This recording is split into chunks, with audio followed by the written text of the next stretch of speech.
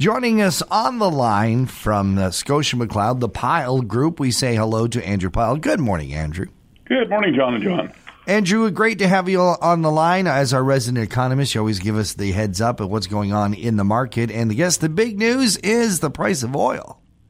Yeah, the price of oil, I mean, if you went back to like 4 weeks ago, and we were talking about how oil had climbed all throughout the year. We'd seen oil prices get above $75 a barrel on the futures market. And everyone was talking about when we're going to get to $100 a barrel, and consumers were fearful of how much they're going to be paying at the pumps. And what a difference 4 weeks makes. We've seen the price of crude oil plunge.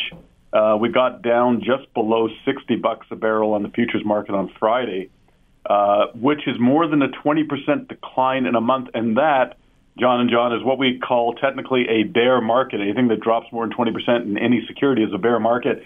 And that's what we've got in the space of just over 4 weeks.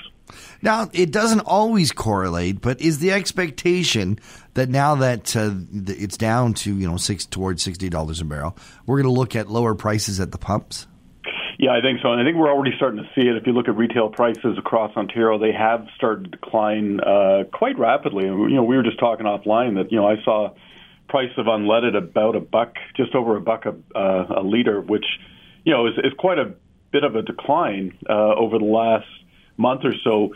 Typically what we'll look at when people ask us, so what's going to happen to my, the price that I pay at the pump? We'll take a look at what gasoline futures are doing. And gasoline futures have dropped also significantly. They were more than $2.20 US a gallon. And now we're down to the levels that we haven't seen basically since, this time last year, down to close to $1.60. So there has been a big drop in gasoline futures, and that should, and I think it already is, starting to show up in terms of what we're paying here in Ontario. Now, on the surface, not having to pay as much as the pump sounds like good news, but I know that Canada's economy, a lot of it is tied to the price of oil and gas. In terms of as an export, is this going to hurt us in the bigger picture? I think it's already starting to hurt us, John. I mean, it's a good point that, there's always like a win-lose situation whenever we talk about oil prices. Yes, consumers get a bit of a boost, and we could talk about whether or not there's going to be more cash left in the wallets of consumers, going into the holiday shopping season, assuming that prices stay low. But you're right that the economy does take a hit when we see oil prices decline. So I would expect to see slightly weaker overall economic growth this quarter because of what we've seen in oil. We've heard commentaries out of Ottawa on that. And we've also been dealing with a situation in Canada, which is, independent of what we've seen in the price of global oil prices. And that's just the fact that we still have massive issues in trying to get the product that we get out of the ground in Western Canada out to markets. And we've seen very depressed oil prices and product prices in Western Canada, again, independently of what's been happening around the world. So we've sort of already been in this situation, but it could get worse? It could get worse. Now, I do think, a couple of things happen when oil prices decline. One is, demand usually picks up. So we always talk about, well, if the price of gasoline goes down, people start to look more towards, say, bigger vehicles. So I think the demand for oil will go up. And also we've been hearing a lot of talk about, what's caused the drop in price of oil, slightly weaker demand globally, but we've also seen a fairly significant increase in supply. And a lot of that supply comes from the shale producers down in the States.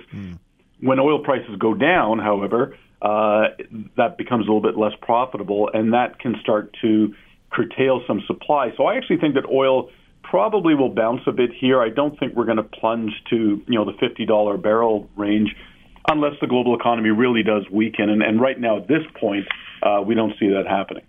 Andrew, if people have any more questions about what we've talked about today or any other questions about the economy, where should they go? Well, John, they can always go to our website at pylegroup.ca, and we put commentaries on a lot of the themes that you and I talk about every week. On that website, we also have links to our research.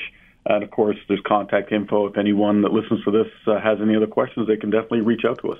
Andrew Pyle is Director of Wealth Management, Senior Wealth Advisor for the Pyle Group, Scotia Wealth Management.